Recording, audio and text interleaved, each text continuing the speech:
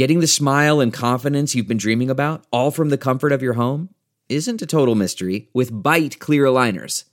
Just don't be surprised if all your friends start asking, "What's your secret?" Begin by ordering your at-home impression kit today for only $14.95. Bite clear aligners are doctor-directed and delivered to your door. Treatment costs thousands less than braces, plus they offer flexible financing, accept eligible insurance, and you can pay with your HSA FSA. Get 80% off your impression kit when you use code WONDERY at Byte.com. That's BYTE.com. Start your confidence journey today with Byte. The Ben Joravsky Show for Thursday, October 14th is just moments away. But before we do this, let's thank our sponsors. Sponsors like SEIU Healthcare, Illinois, Indiana. The Chicago Federation of Labor are sponsors. The Chicago Teachers Union are sponsors. Don't bait us. Okay, I'm not baiting you.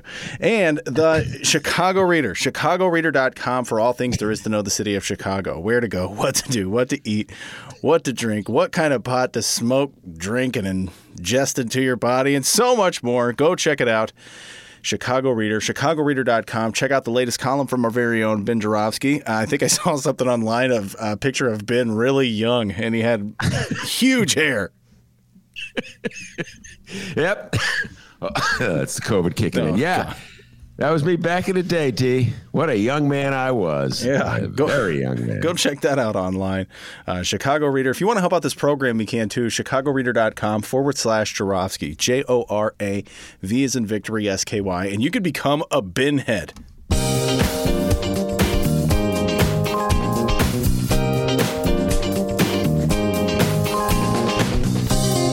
It is Thursday, October 14th, and live from my apartment and his Airbnb in Los Angeles, California, this is the Ben Joravsky Show.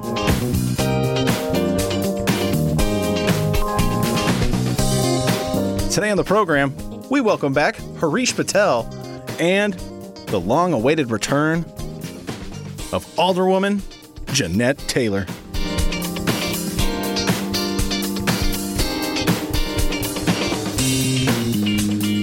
And now your host, Chicago Reader columnist, Ben Joravsky. Hello, everybody. Ben Joravsky here. We're calling this Tim Black Thursday, and here's why.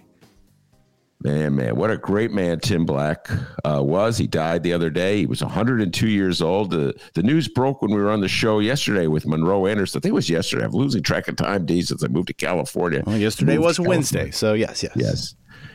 By the way, moved. That's not really accurate since I... visiting California. He'll be back. It's funny, D will be going to California tomorrow because I think he's playing in a pro-am golf tournament. Well, that and I need to pick up that surfboard that you have there at your place. I'm going to try it. See how surfing goes.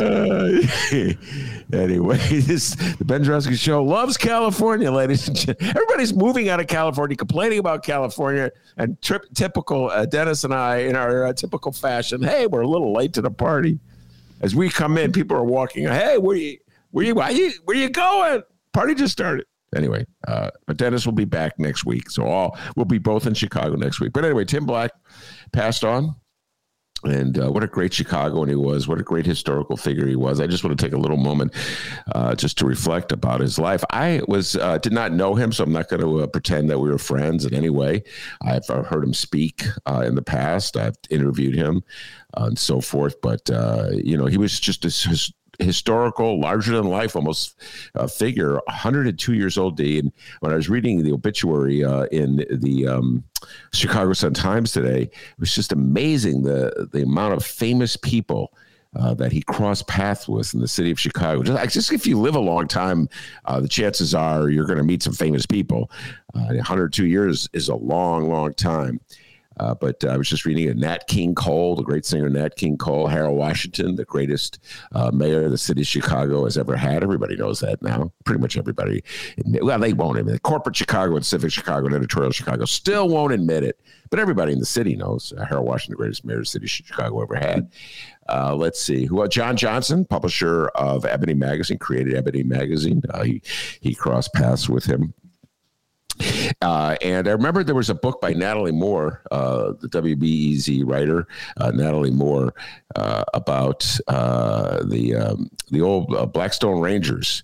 and on the south side of Chicago. And in that book, it opens, as I recall, with Tim Black was a teacher or a counselor, I think it is, at Hyde Park High School. That's how I met her. And so he had a connection with Jeff Fort, who was the gangster that organized the Blackstone Raiders. I'm like, oh my God, he even knew the gangsters. He was in Chicago so long. He knew the gangster when the gangster was a high school student.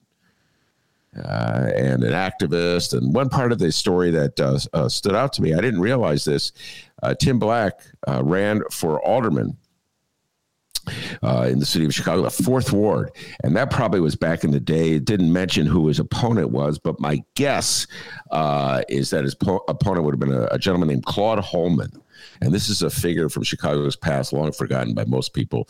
But Claude Holman was the quintessential Silent Six member. And that's what they called black aldermen in the city council back in the early 60s, who were silent in the face of all the dastardly deeds that Mayor Richard J. Daley's administration was doing to the black community in the 1960s, and things like open housing initiatives that got buried, and civil rights initiatives that got buried, and just opening up the police department to black people, et cetera, and so forth.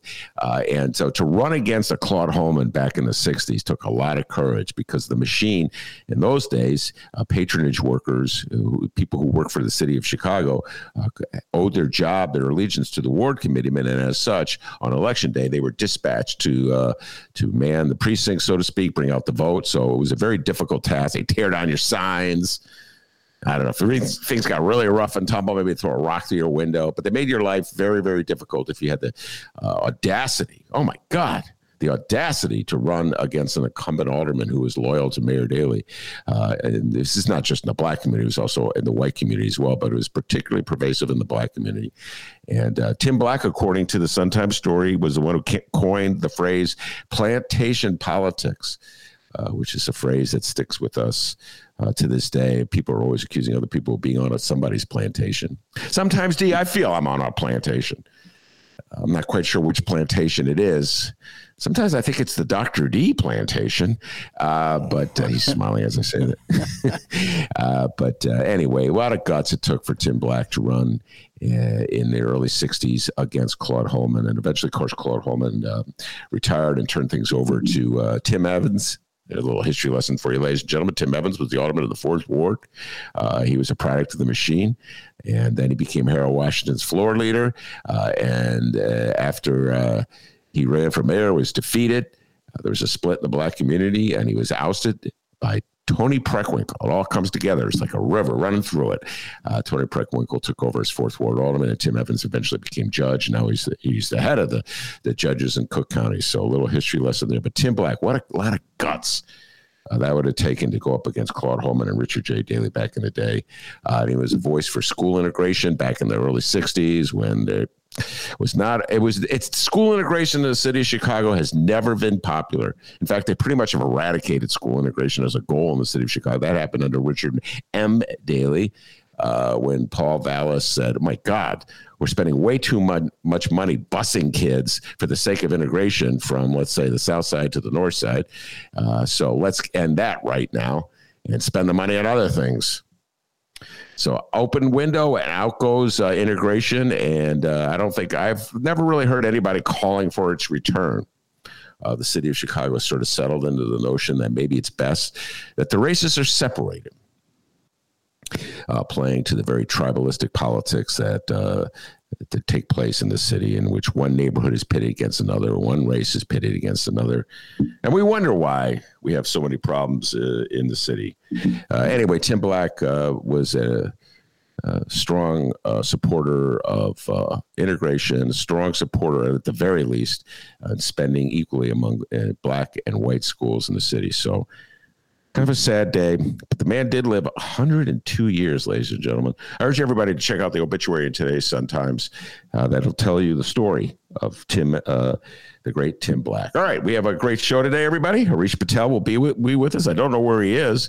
He was texting me earlier in the day, hey, where's that link? Yeah, I sent it out. It can be problematic. You know that, do you ever notice that? Yeah, I guess, where's the link? Then you send them the link, and they're like, oh, I think I'll wait before I respond to that link. Yeah, it's different than the old studio days, you know? Yeah, the old studio days. Generally, I can't recall as a podcast. I recall before we were fired. Or let me amend that sentence. Before I was fired, you were not fired. They loved you at the radio station. Yeah, I quit. Dennis quit. All right, I sent the email out one more time there. Yeah, Dennis quit. I got fired. Anyway, I recall a guest or two being late at the old radio station. I will not name any of the guests, but I do remember one guest in particular. I just crack up just thinking about this. Let's say he was supposed to be there at 2. He rolls in at 2:45, and he calls me the wrong name. I don't know what show he thought he was on. Oh, remember yeah. Oh, Rick Stone. No, Rick was a different thing. You gave him the wrong address. Rick's a dear friend. Rick Stone, I gave him that was my fault. I gave him the wrong. That was my fault, not Rick's. No, Rick did everything right. No, it was another guest, and I'm not naming names, D. Okay, I'm not naming names. And so anyway, the guest wanders in, and he says, "Hey, Mike." I'm like, "Oh yeah, remember that one, D? Yeah." I called you Mike. Anyway, when we were at the studio, I can't recall a guest being late. I don't know. Maybe it was the central location of the Sun Times, but I don't remember a guest ever being late. I used to love it, though, when that door would open and the guest would walk in. Anyway, Harish Patel will be here. He'll be talking guaranteed income program, the program in the city of Chicago that the mayor is proposing. I support this program, in which guaranteed income for the poorest of the poor in the city. Maybe this will be the one program the city of Chicago has that is intended for the poor that will actually go to the poor, as opposed to the economic development program in the city of Chicago, the one economic development program the city has, the TIF program, which is intended for the poorest of the poor and goes to the richest of the rich. And we wonder why Chicago is such a mess. Hey, here's an idea. We'll take a program that's supposed to benefit the poorest of the poor neighborhoods that need economic development the most, and we'll give it to the richest of the rich neighborhoods that don't need it. We wonder why we have poverty. We wonder why we have high crime. And we wonder why we have such deprivation in the city of Chicago. We spend money for the poor on the rich. So anyway, Harish Patel will be with us soon. He's taking his time on responding to that link. He's a busy guy, D. Right? Didn't have all day to respond to that link. Something came up. All right. And then after Harish Patel, Jeanette Taylor, JT, as we know her, Alderwoman of the 20th Ward, will be joining us. It's been a while since she's been on the show. I don't know if you guys know this. Jeanette Taylor, one of our favorites, had COVID for a while. I think she was out of it for about a week or so. I was very worried about her, but she's okay. She's back on the block, as they say, back in the saddle, whatever the cliche is. And she's at city council meetings, so she'll be joining us today. A lot to talk about with her. Clearly, I may ask her a question about her opinion about mandated vaccinations. So that is a showdown that is happening right now in the city of Chicago.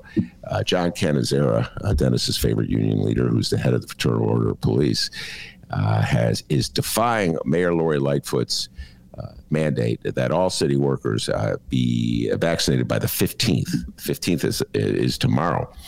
So if this could be a situation where Lori Lightfoot, if she stands to her policy goals, what is she going to do? Fire police officers? Canizera says there's no way she's going to do that. The city needs police officers too much. You know, there's a big demand and cry for more police officers. So they think they're in the driver's seat on this one. Very bizarre coalition. I talked about it yesterday. Chicago police officers and Kyrie Irving. This one really, it's just a little hard to understand. I've become like a mini student of the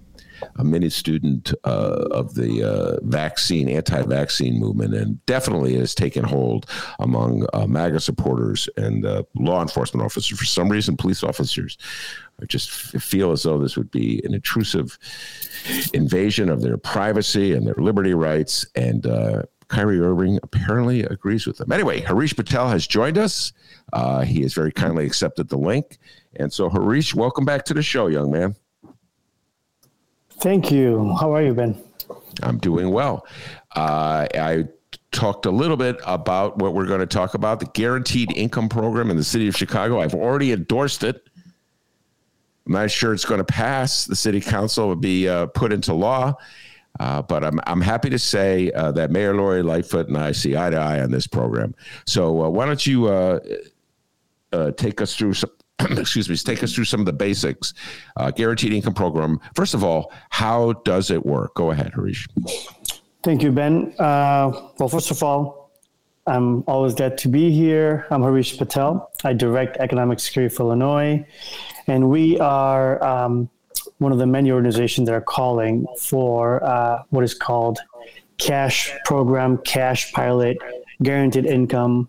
There are many names for the idea that people should be given cash and be left to decide on their own what they want to do with that cash. Some want to buy diapers for their kids. Some want to pay rent. Some want to save it so they can invest in a business, right? So this concept called guaranteed income, cash pilot, was included for the first time in the city of Chicago's budget that is for next year in 2022. And in that budget, there's a $31.5 million proposal for 5,000 families in the city of Chicago to get $500 a month for one full year.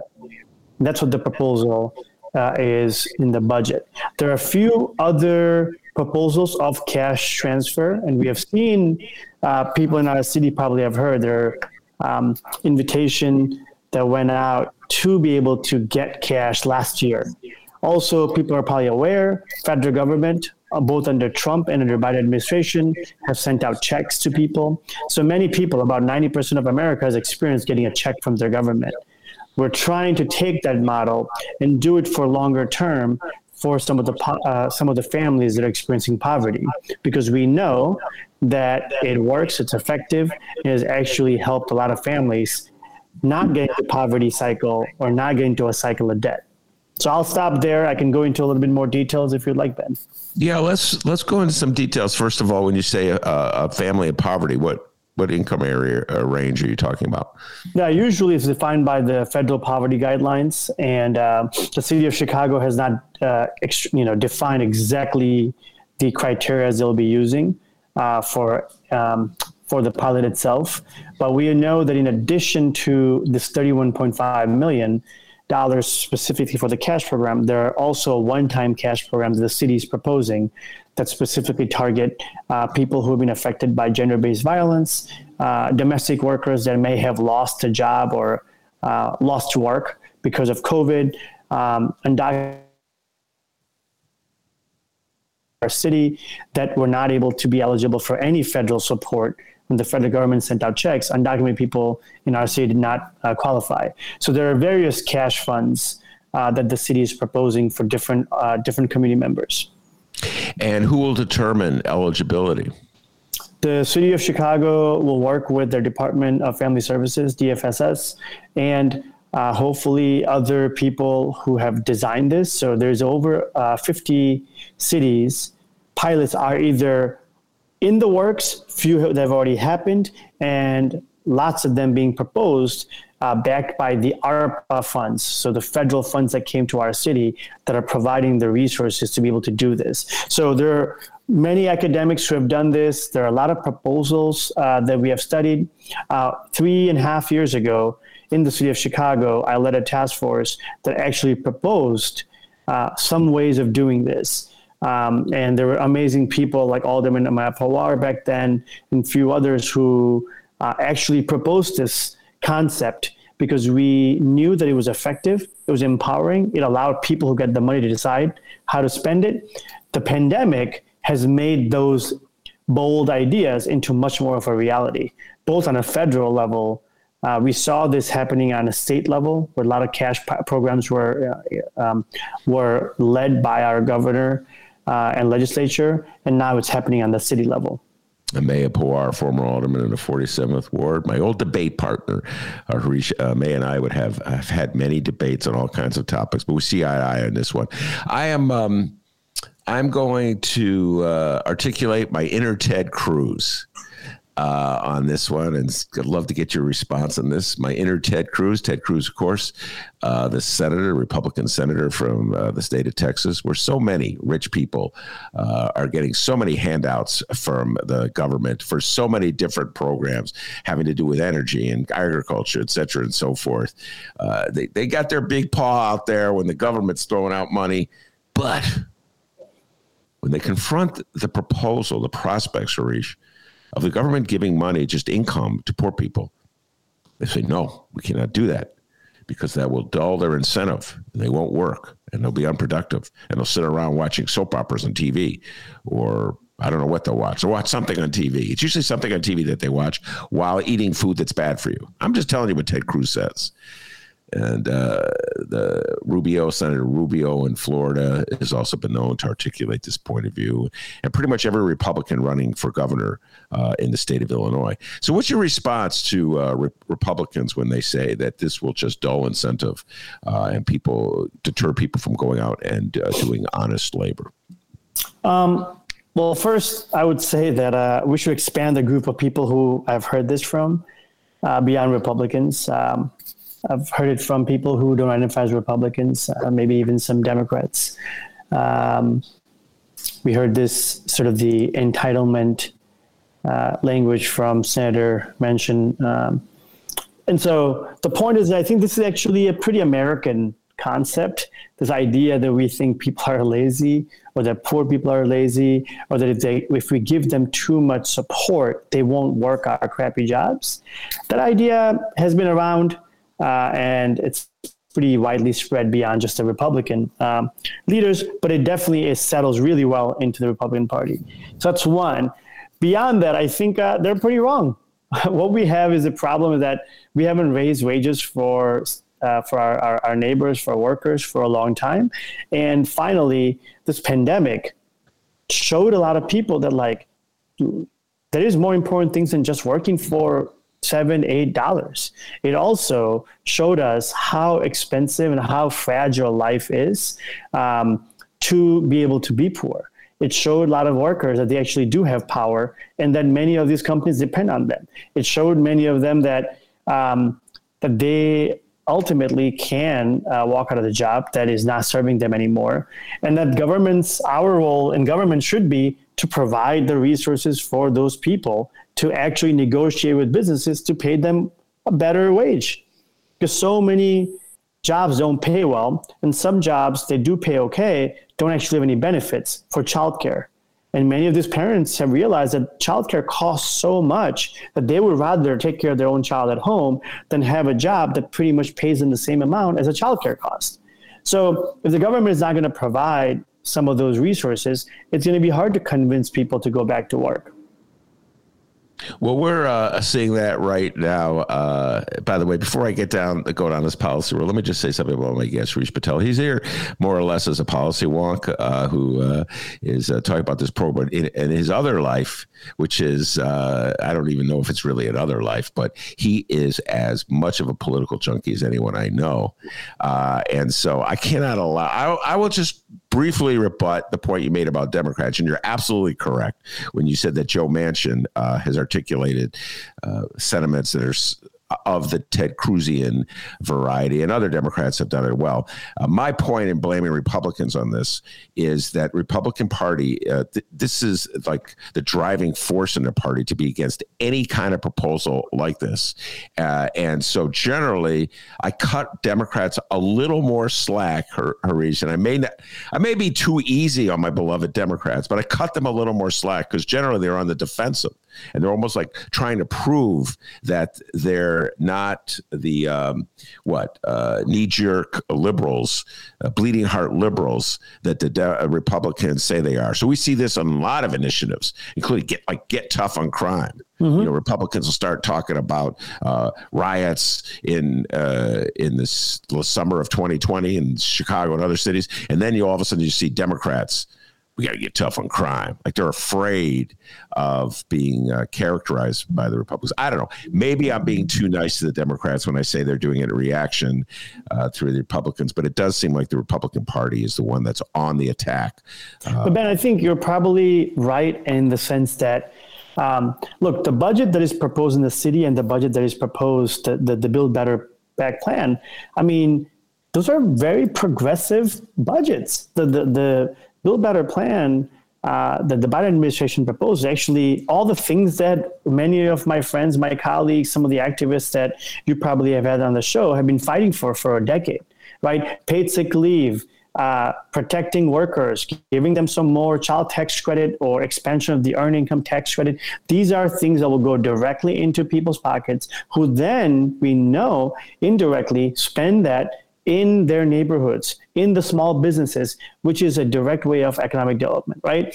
And we know the recovery, a good equitable recovery, will only happen if people have that resources in their hands and feel protected by their own government. So I'm thinking this is actually in some ways one of the more progressive budget I've seen. And I would say similarly, because there was an infusion of money that came to our city, the city is able to propose a budget that feels a lot more progressive than I've seen in a decade. And I've been doing some version of this organizing for over a decade. This is on a more progressive side of a budget because it includes direct cash, it includes some more protection, it takes into account the environmental and climate change. Of course, we should be doing a lot more.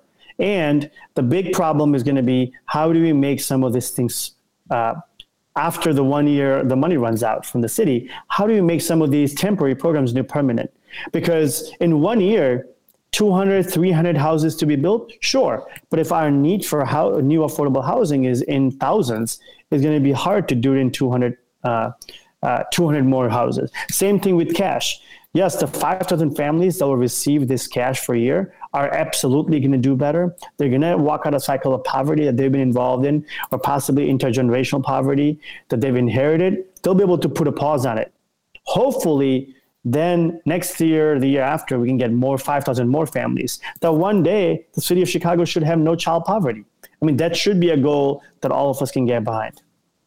I'm with you 100%. The eradication of poverty has been a goal of civil rights activists. I remember when Dr. Martin Luther King, I'm actually old enough to remember this, Harish, came to Chicago in 1966, lived here for a year, and one of his goals, the eradication of poverty. And of course, the city of Chicago being what it is, Mayor Richard J. Daley's goal was to get Martin Luther King out of town so fast, anyway, by any means necessary. Suddenly he was quoting Malcolm X. Let's get this man out of this town by any means necessary because he was a threat to the Democratic machine.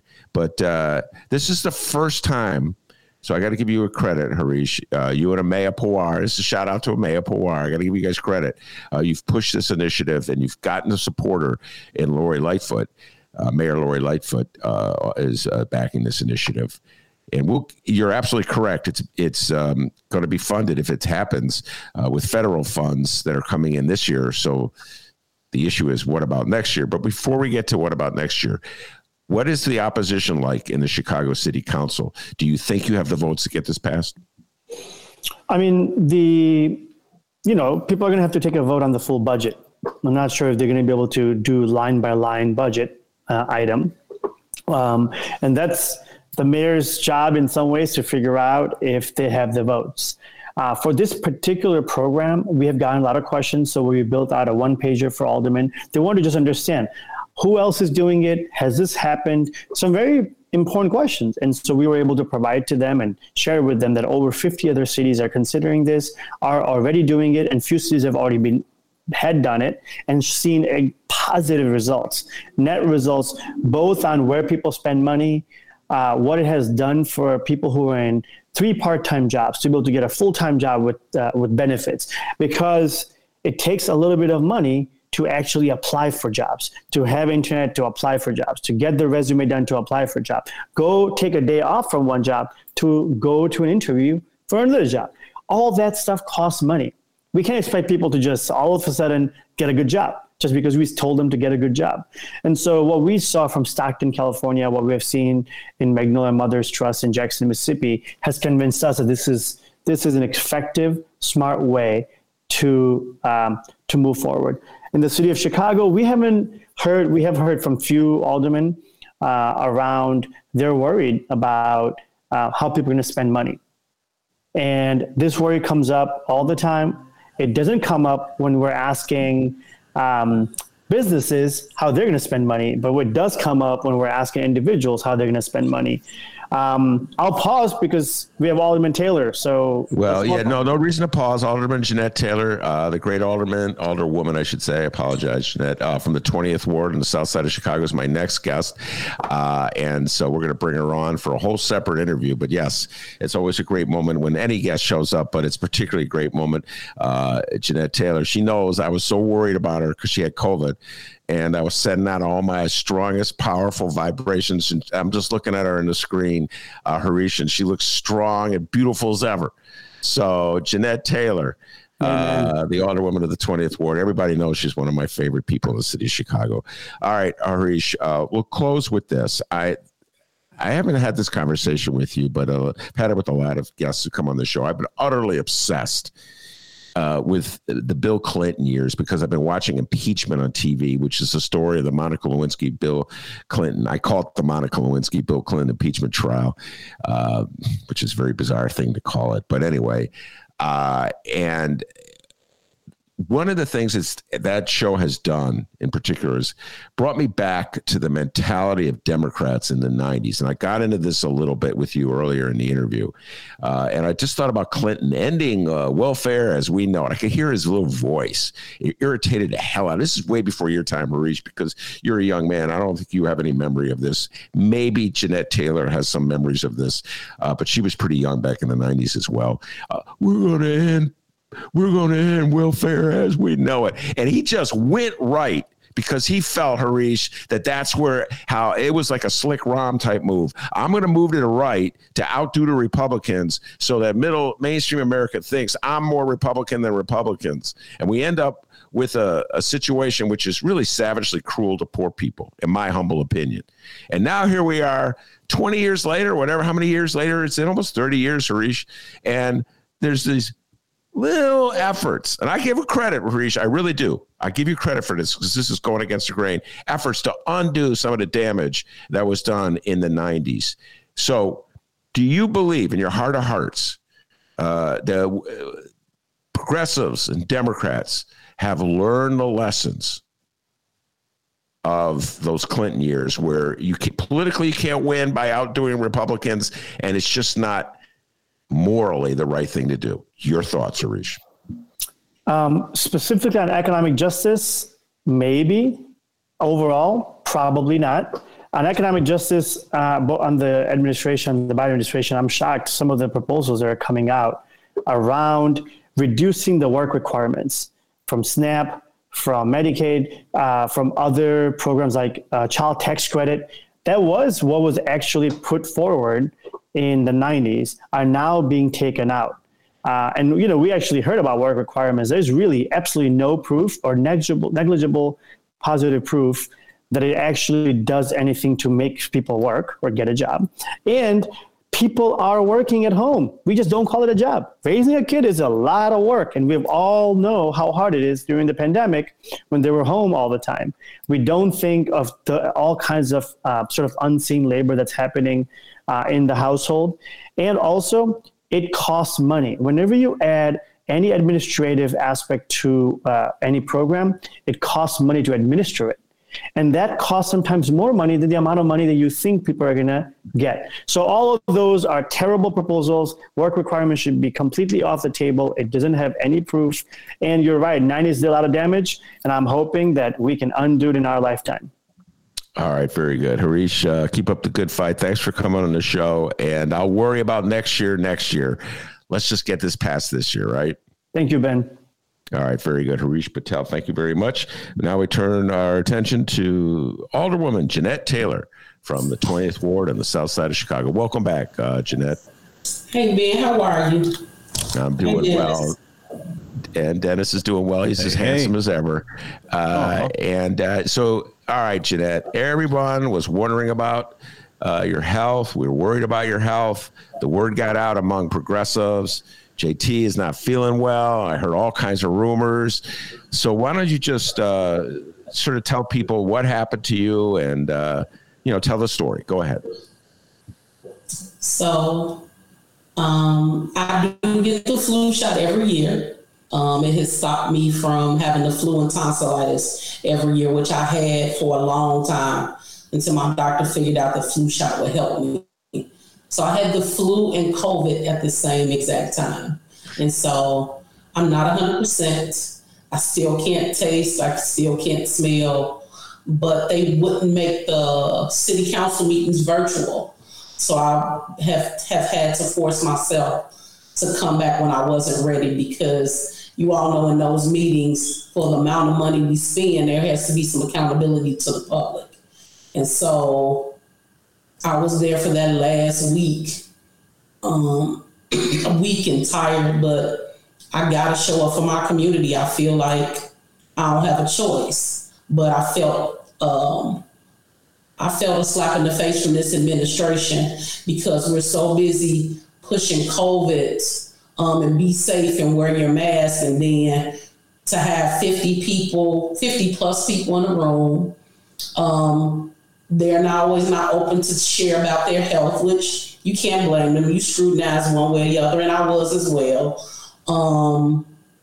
It just doesn't seem safe, and it doesn't seem like we should be back, knowing the amount of students that Chicago Public School has lost, knowing contract tracing is not what it's supposed to be at the city level or at CPS. We're dooming families, and I was blessed enough to be able to buy medicine. My baby is 17. I had kids who actually could take care of me, who had to wear masks and gloves. I hadn't seen my granddaughter in about a month other than video, and it was tearing me apart. And so I realized how people die in those hospitals, because they don't have this network of people a family. Because it's not just about people taking care of you. I got to see my kids, and it hurt. It really hurt to think that my 17-year-old, who is autistic, who usually comes and watches TV with me, couldn't. And I'm just grateful I didn't pass it to anybody, because I wear my mask. I'm washing my hands. I'm sanitizing. I'm quarantining when I can. So I'm just grateful to the people in my life who gave me all this great advice, what to do and how to really take care of myself. And so I just want to make sure I understand this correctly, because this one's boggling my mind, and I thought I heard everything in the city of Chicago. So you had COVID, and you appealed to Mayor Lori Lightfoot to allow you to do video. Like you're talking to me right now, video. We do our show. We're not in a studio anymore. Those days are long gone. We do it virtually. And the mayor of the city of Chicago said, no, you had to come. They couldn't make an exception. Well, she didn't answer, but the chair, Pat Dow, did answer me and say no. She said I could send my questions to her or the city clerk's office and they would get back to me. But if you notice, you had the second ward Alderman Hopkins, who was never there. You saw Leslie with her gloves on. And some people are still not wearing their masks, but I never want people to feel what I was feeling. And so she never responded to my request to say that I wanted it virtual, but she knew that's what I wanted. That would have made sense, because think about Matt Martin. He has 2 small children. He was one of the last people that I sat in the room with. You know how hurtful it is to have to call your coworkers and say, hey, I need you and your family to go get a COVID test because I got COVID.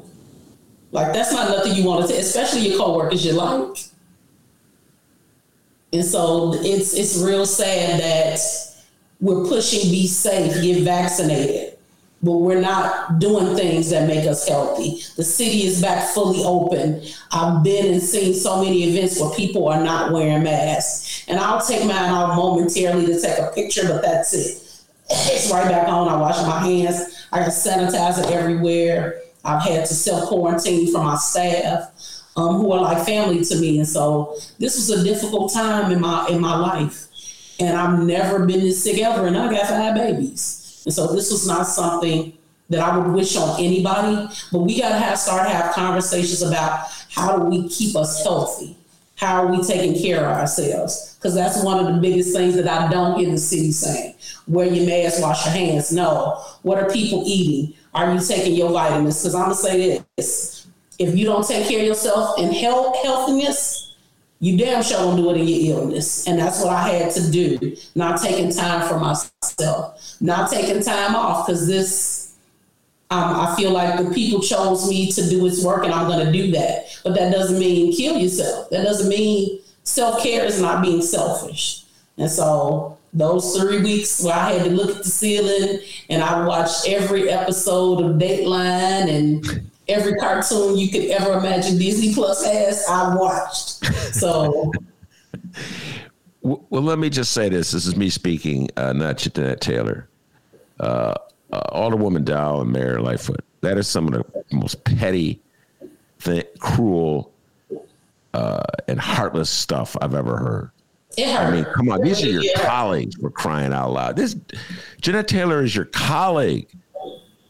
I'm not saying you're friends with her. I know Mayor Lori Lightfoot, you guys have some issues with Jeanette Taylor, which I don't understand.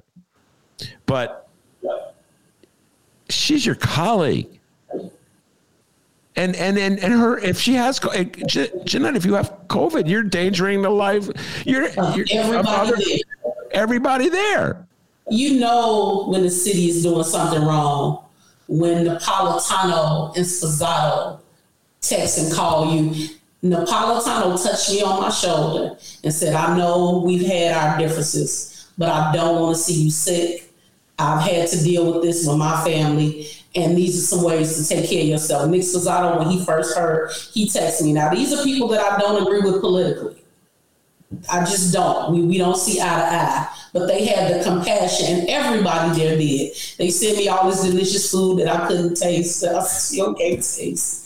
They were texting me. They sent flowers and cards. People really showed up for me. And so, because, you know, sometimes in this job, you got to reevaluate why you're there. Sometimes I feel like, why am I here?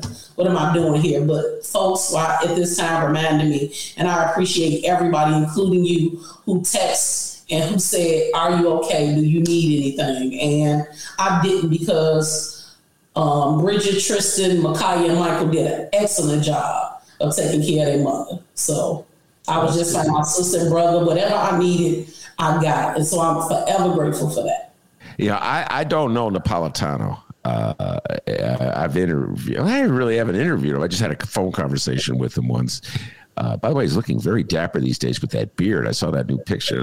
Okay, Napolitano with the beard. Look, that's that quarantine time we've had. We've all reevaluated a lot of things. He's looking like George Cooney. I'm like, wait a minute. Is George Cooney the alderman of the 45th Ward? Anyway, but Nick Sposato's straight up guy. I've known Nick for many years, and we don't see eye to eye on anything on politics. Okay, Jeanette Taylor, but he's a good guy.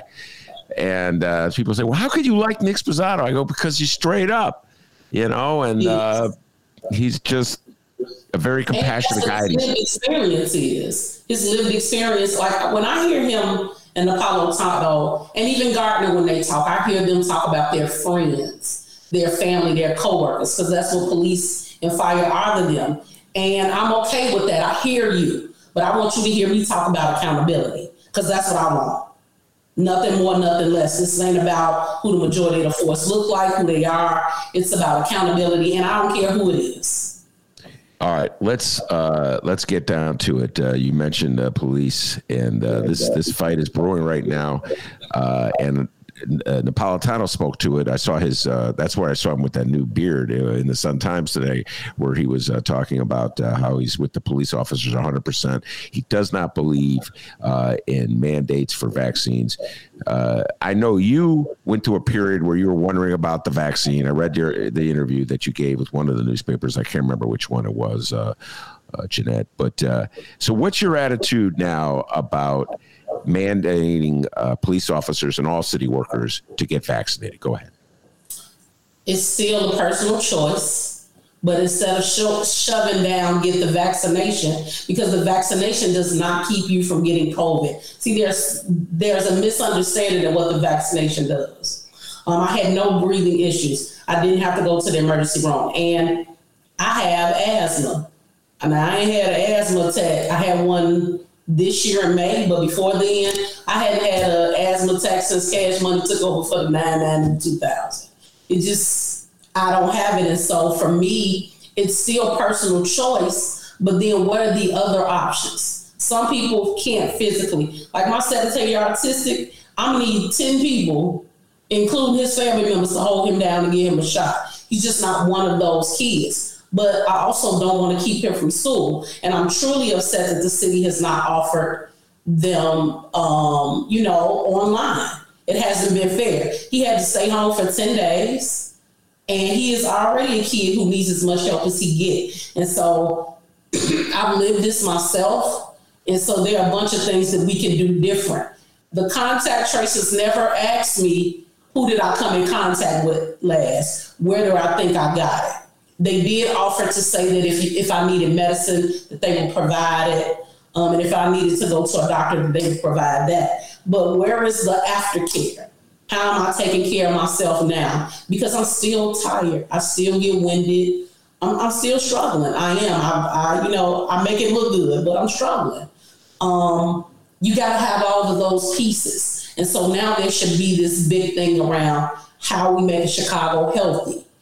How are we talking about what you're eating? And to get my taste and smell back, I done burnt oranges, I done sucked lemons, you name it, I've done it to try to get my taste, and nothing just is working for me right now. So my doctor was saying, you'll get it back, it'll come back, but we gotta start having those conversations because it's COVID this time, what will it be next time?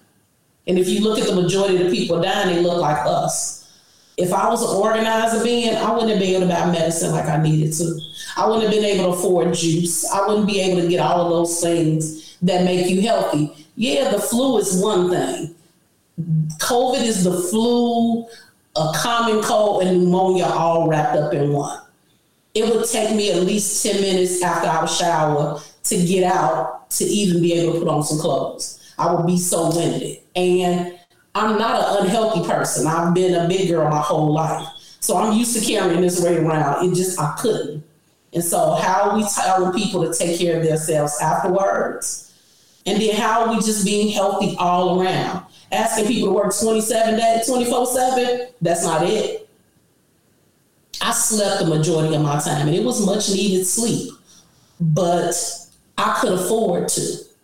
I work for the city. My families in my community don't have that option. So it's why I really don't complain. But what is the city really? You got this $1.9 million, take it and help these families who suffer from COVID. My 19-year-old was let off her job for 10 days because I had COVID. And she tested negative. We quarantined from each other. We are blessed enough to have a big enough apartment where everybody can stay in their own space. That's not what people in our community, that's not what they have. And the lady on the phone was just like, you are in a perfect situation. And I was like, grateful that I am. I'm grateful that I can quarantine. I'm grateful that I can, but that's not the reality of a lot of Chicagoans. And so how are we helping them? What happened to the YMCA and the McCormick Place and all those spaces that you had for sick families? You took all that away. Why? Because now we need it the most. We've opened back fully, which was a mistake. You don't see the same amount you don't see them advertising how many people died now, how many people, new cases. They don't do any, because to them it just went away, but everybody is still living with that reality. I talked to people who entire families have gotten COVID, and they still are trying to recover, and they're trying to figure out how they're going to pay their rent now that the rent moratorium is up.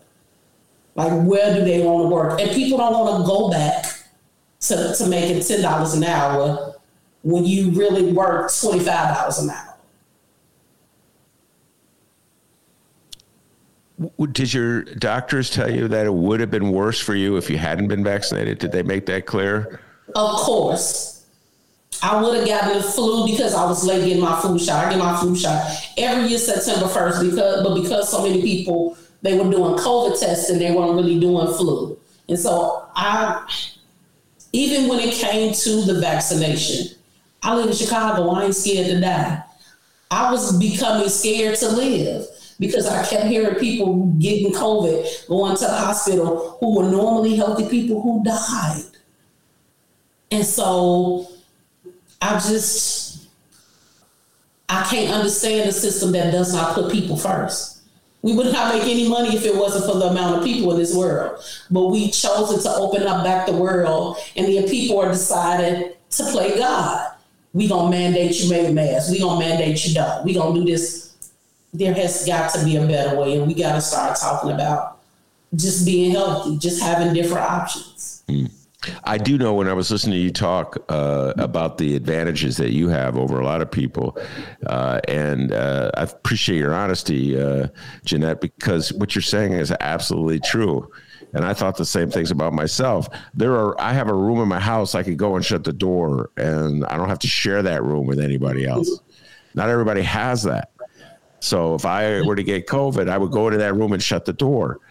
And I remember this popped into my mind when Joe Rogan, the podcasting host, he got COVID about 2 months ago or so, and he talked about how he immediately separated from his family. Doctors came to the house and they put him on all kinds of drugs, and they gave him all kinds of fluids. And I'm like, well, God bless you, Joe Rogan. I'm glad you survived. But if I got COVID, there's no doctors coming to my house. My podcast show is just not big enough for that.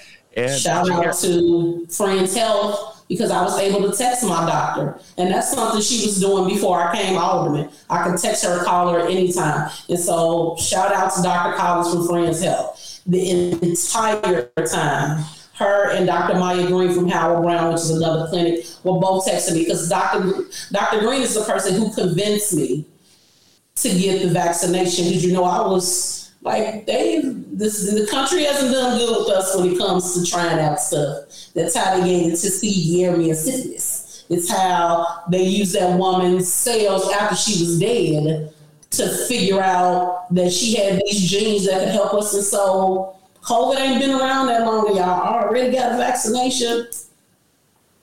It didn't sit well with me. It didn't. But then when I saw all these people starting to die, and I was like, I got a grandbaby. I go home to my kids. They didn't ask for this. I want to take it. And I got the Johnson & Johnson. I have no regrets about it. My regrets is that we didn't take this serious earlier. And not us, because we've always taken it, but the previous administration did not take it, and that's at the federal level, didn't take it serious enough early, and that we're so busy pushing vaccinations, we're not talking about how to be healthier. All right. Well, first of all, before COVID, Jeanette Taylor would come on my show and talk about national health care. And I'm just shaking my head at all this. It's like this country. You got Bernie, we'd have been there. Yes. Just don't say it. We would be, listen, with all of the money that has come down, with Bernie in the seat, we would be an American somebody would be proud of.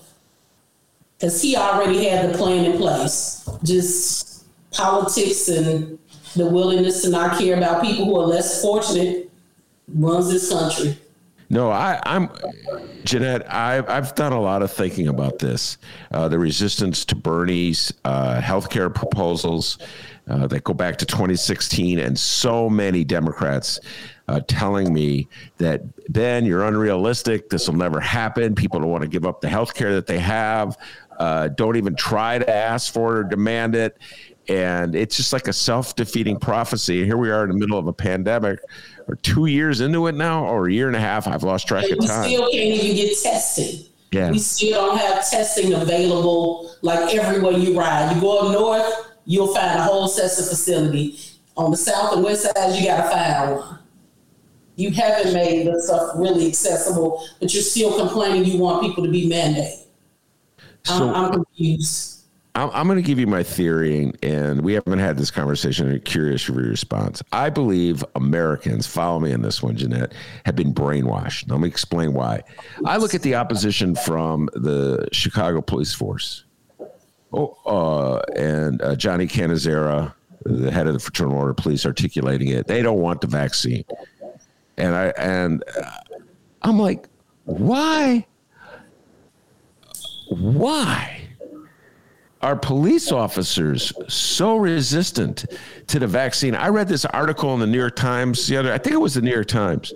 Follow me in this one, Jeanette. There have been over 400 police officers who've died of COVID since this epidemic hit. which is like 4 times the number of police officers who've been killed in the line of duty by bullets. When a police officer dies in gunfire, the whole city mourns, flags are at half-mast. There's calls for increased funding of police, take away bond rights for people, just keep them in jail, even if they're charged with a crime. You know, we have this visceral reaction. On the other hand, over 400 died of COVID, and law enforcement officers are saying, we don't make us get the vaccine. And I'm like, why is there such a strong opposition to the vaccine? And I believe people have been brainwashed. Of course. They've been brainwashed. 45, we're going to be feeling the effects of 45 probably for the rest of your and my life.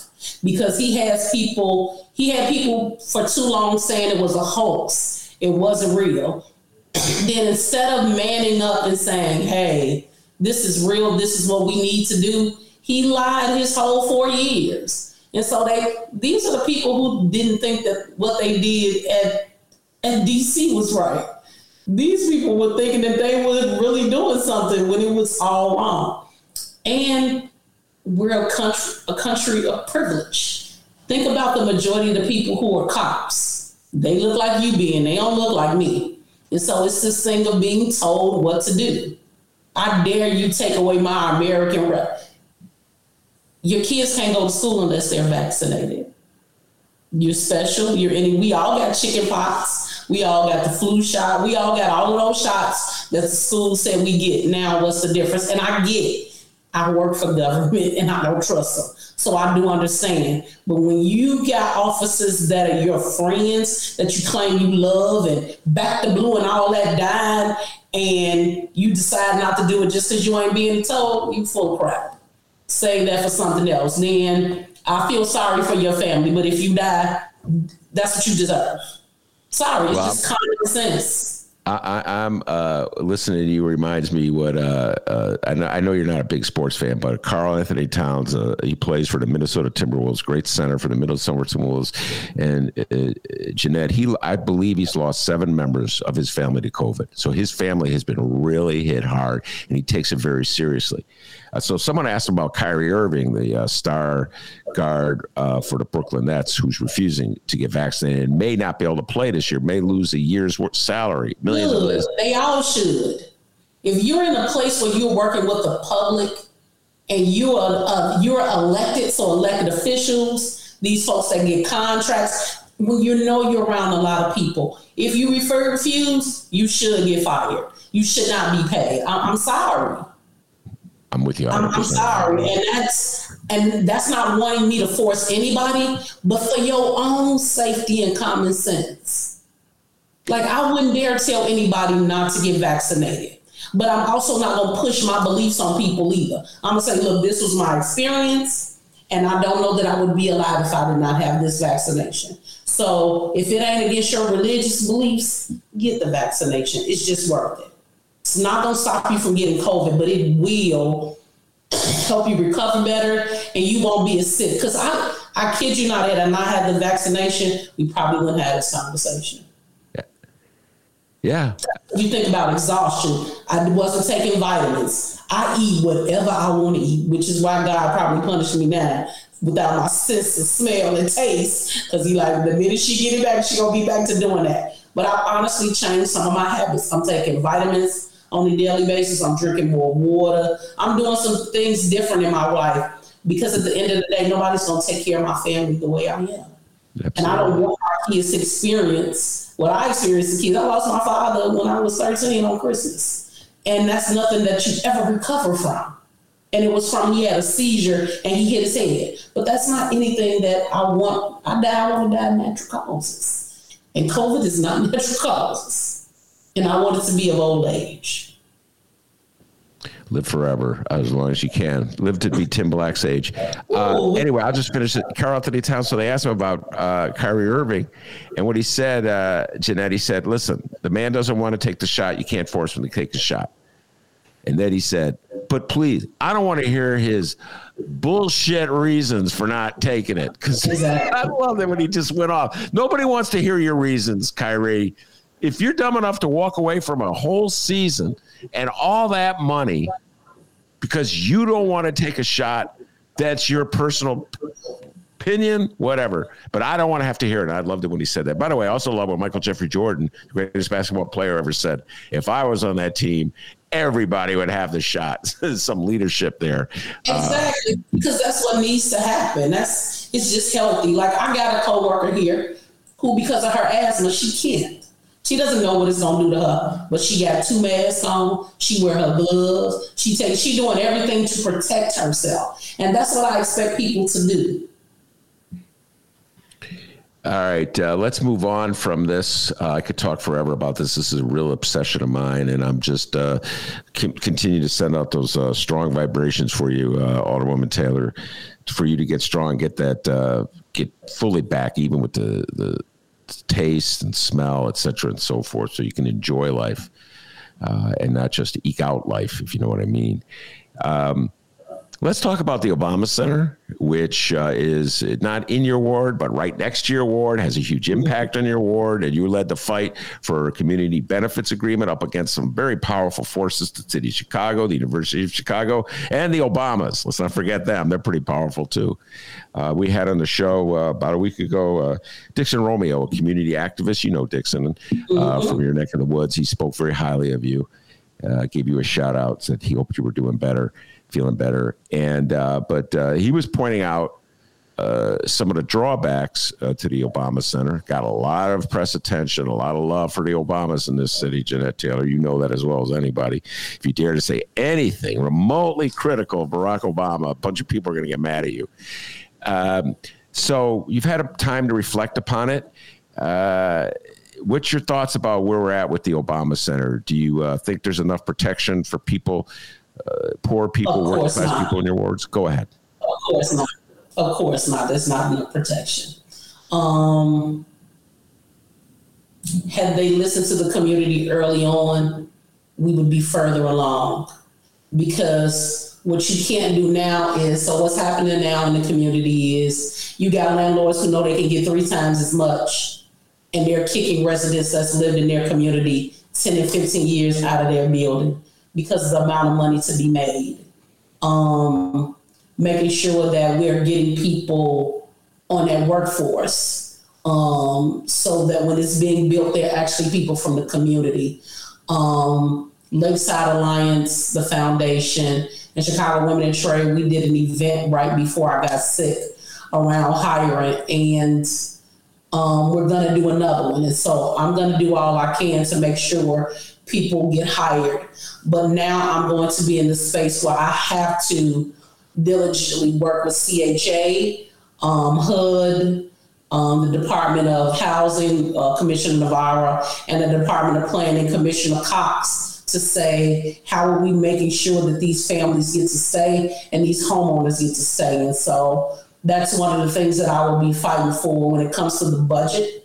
I've been a no because I don't agree with raising property taxes, and I don't agree with the loss of job, which none of that is supposed to happen this time. And so really using my power to say, will you invest more in my community to make sure that people who have been displaced, we can bring them back? But there also is a chance for everyday, normal working 40-hour families to be able to stay.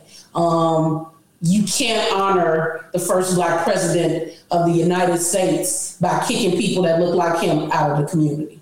You just can't. That's not a legacy that I'm sure him and the foundation don't want, and I don't want to see happen either. And so I'm working with people who I may not politically agree with, but that's what you got to do when you fight for your community.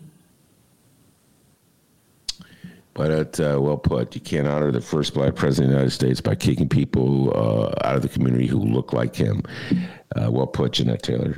All right. The other big news event that I would have asked you about had you been on the show is about Mayor Lori Lightfoot sort of scapegoating State's Attorney Kim Foxx for the violence. It's ridiculous. So one of the conversations that I tried to have with her, even with the George Floyd, you know, I keep my receipts. I said, the death of George Floyd is not on your back. It's not on your hands. Don't thank the police, thank your community. And I said that because at 9:00 in the morning when I got outside to see kind of what the damage was in my community had gotten together and it was like literally clean. All the places that were busted up or broken, they had cleaned up. They were helping folks in businesses that they normally don't even shop with, but they got it clean. And so you thank the people, and she didn't do that. The things that are happening around the city of Chicago are not the mayor's fault, nor are they Kim Foxx's fault. People should allow Kim Foxx to do her job. Y'all allowed Anita Everett to F it up for years. Give this sister an opportunity to fix it. Let's call a spade a spade. While I might not agree with Lori with a bunch of things that she do, Rom and Bailey fucked it up. So I'm just saying, and give her time. Now, where she loses my support is she does not work with all 50 of us to figure this out, because there is a way to combat violence, and you don't got to reinvent the wheel to do it. You invest in the places that you don't. And so invest in Southwest is a great idea, but where's the real investment for the people who actually live in the community? Making sure that all of this money that comes down from that we get from the federal government that's going to CPS and that's going to the park districts, that they actually allow all young people to attend, not cherry pick, not figure out who could pay, because we paid for it time and time over again. Actually having those pieces in place. And then when people fuck up, they need to be able to find out they should not work for us. And they should not be allowed to get a pension as well. I'm tired of people not being held accountable, which is why I signed a letter to get rid of the commissioner at the park district. I never want to see people unemployed. But I know you knew what was going on. Somebody told you, and it was your job, responsibility, and duty. Y'all make more than aldermen. So you should have taken care of it. And so this Kim Foxx Lori thing is them showing Black people not being able to be in charge. Look at the bigger picture. Look how they drag me and her when me and her exchange words. White men do it all the time. I don't see them splattered on the news. But when Black women do it, we got a different perception. Stop it. Save it. These issues were here before any of us got into office. Hopefully us working together will make sure that they get better as we get out of office. Period. And we also just need change in leadership in a lot of these spaces. Some of these people, they from Rom's and Daley's time, they've been sitting in these seats too long and they have not helped create real change. And so there needs to be a flip through city council, through state, through anybody that doesn't lose their job. See, we get into this. All skin folk ain't kin folk. And I don't care what color you is. If you wrong, you wrong. And that's just how it is. All right. I feel like I've taken so much of your time. You got to get a little rest from this long conversation. We'll close with the budget. I think I heard you say, I don't want to put words in your mouth. I thought I heard you say that you were not going to vote for it. Maybe I misheard you. I know you didn't vote for it last year. Okay. Until I see them put some real investment in helping folks not lose their homes, because that's about to be a big thing. These people, like them saying self-evict, don't self-evict yourself. It's a step in the right direction. Why would you all not do what the county did? The county put out this emergency money to help families stay. They did. And those direct payments could go right to landlords with a letter to, we could have done this better. But no, we paid debt. And you know, we weren't supposed to pay debt with that money. So what's happened? The city of Chicago and its taxpayers are going to pay for this eventually. Give it to our next election. They're going to be coming back and saying, you wasn't supposed to use the CARES Act money for this. And by the way, we taxed it. And so we're going to be right back of the people we could have. Because see, if we bail out the people, I'm all for that. I'll stand with her. I'll go to Springfield with her. Hell, I'll go to D.C. with her. You continue to bail out the same folks, which is the banks and the corporations. So you figure it out, sis. But at the end of the day, we have the opportunity to bail out the people. And if they're not talking about bailing out the people, it's a no for me. All right, Jeanette Taylor, I did hear it right, and I'm not going crazy. Did she say no? Yeah. Yes. She said no. All right, listen, Jeanette, please just stay well, stay healthy, and I'll repeat this. Mayor Lori Lightfoot, Alderwoman Dow, come on now.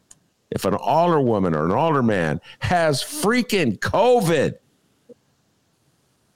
I mean, that's ridiculous. What do you want, all the other aldermen to get it? And I'm still scared to be around my coworkers because I don't want to make anybody sick. This is not a feeling that anybody wants to feel. It's just not. Sometimes, Jeanette, I think this city has lost its mind. I've lived here since You just not 81. thinking that. You just not thinking that in here. Come on now. I be saying every day, like, you cannot make this up. You cannot make this shit up. Every day they find something new that happens and I go, my mother never told me any of this. My mother was one of those people who said, it'll get worse before it gets better. How much worse can the city of Chicago get? And then the statement that she made last night to the Latino caucus. And she said she better than all the mayors, including Harold. You didn't see it in the Tribune? No. Wow. Alderman Vasquez, she said she did more for Black and brown people than any mayor. And Alderman Vasquez said, what about Harold Washington? She said, including Harold Washington. Lady, Harold's chicken did more for the Black community, but I digress. I am momentarily speechless. You can't make it up, man. You can't make it up. Harold's the greatest of all time, and I lived through all these men. Man, listen. If we could dig him up and ask, that's what I tell them. So my brother and my best friend, who is my landlord, they're Bears fanatics. And I tell them every year, just dig Walter Payton up and ask him what to do. Because the Bears ain't figured it out. We going to have to do the same with Harold. Like, Harold, we need you to go through somebody. We need you to talk to us because we just can't figure it out. I did not know that. I missed that's breaking news on my show. I just missed that. For whatever reason, it wasn't in the paper that I read today. Because it happened last night. Okay, I'm just speechless. I got it, and I was just like, you got to be kidding me. No, she didn't say that. That is like, and I know you're not a sports fan. That's like the backup halfback for the Chicago Bears saying that he's better than Walter Payton. That's like a backup guard for the Chicago Bulls saying better than Jordan. That is unbelievable. Because I lived through the kind of pressure. Just what all of Chicago turned against Harold Washington when he was the mayor. They were like the aldermen joined forces to try to sabotage and bring down the city. Mayor Lori Lightfoot has never faced anything like that. I was a kid, I remember. I was a kid, I remember. Yeah, but she go to the Chicago Tribune. She said it. But hey, you can't make it up. It's going to be a heck of a look. That's all I'm going to say. All right. Well, you gave me something to write about for next week. That's for sure. You definitely gave me something to write about for next week. By the way, the Bears. I just knew you saw it. It came last night. Okay, I'll say it. Watch it. Listen. Read the article. I was just like, ma'am. And Alderman Vasquez was just on the show on Tuesday, but obviously that happened after he was on the show.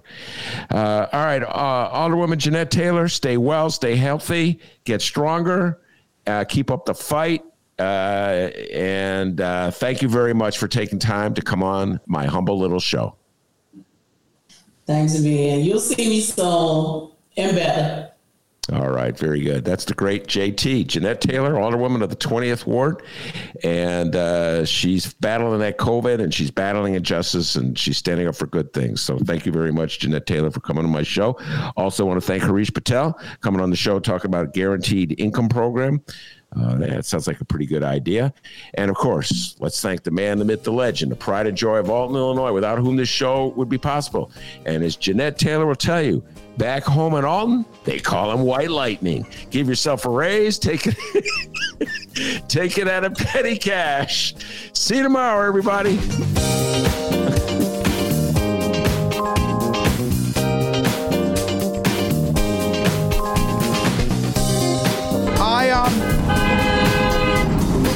Right now,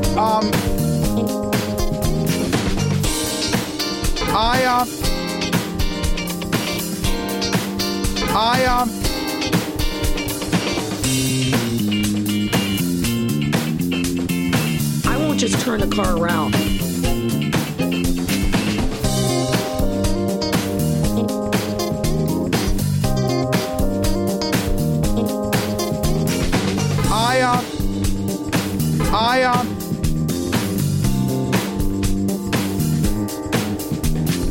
I won't just turn the car around.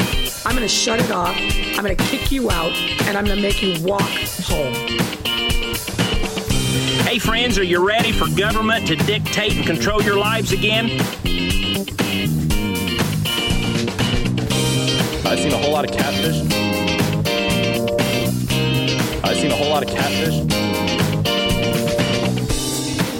Don't bait us.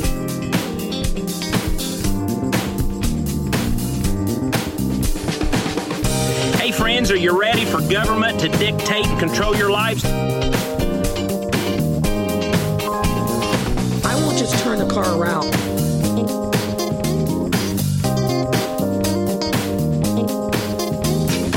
I've seen a whole lot of catfish, some turtles. No gators yet, though. play the radio. Make sure the television, make sure you have the record player on at night, the phone. Make sure the kids hear words.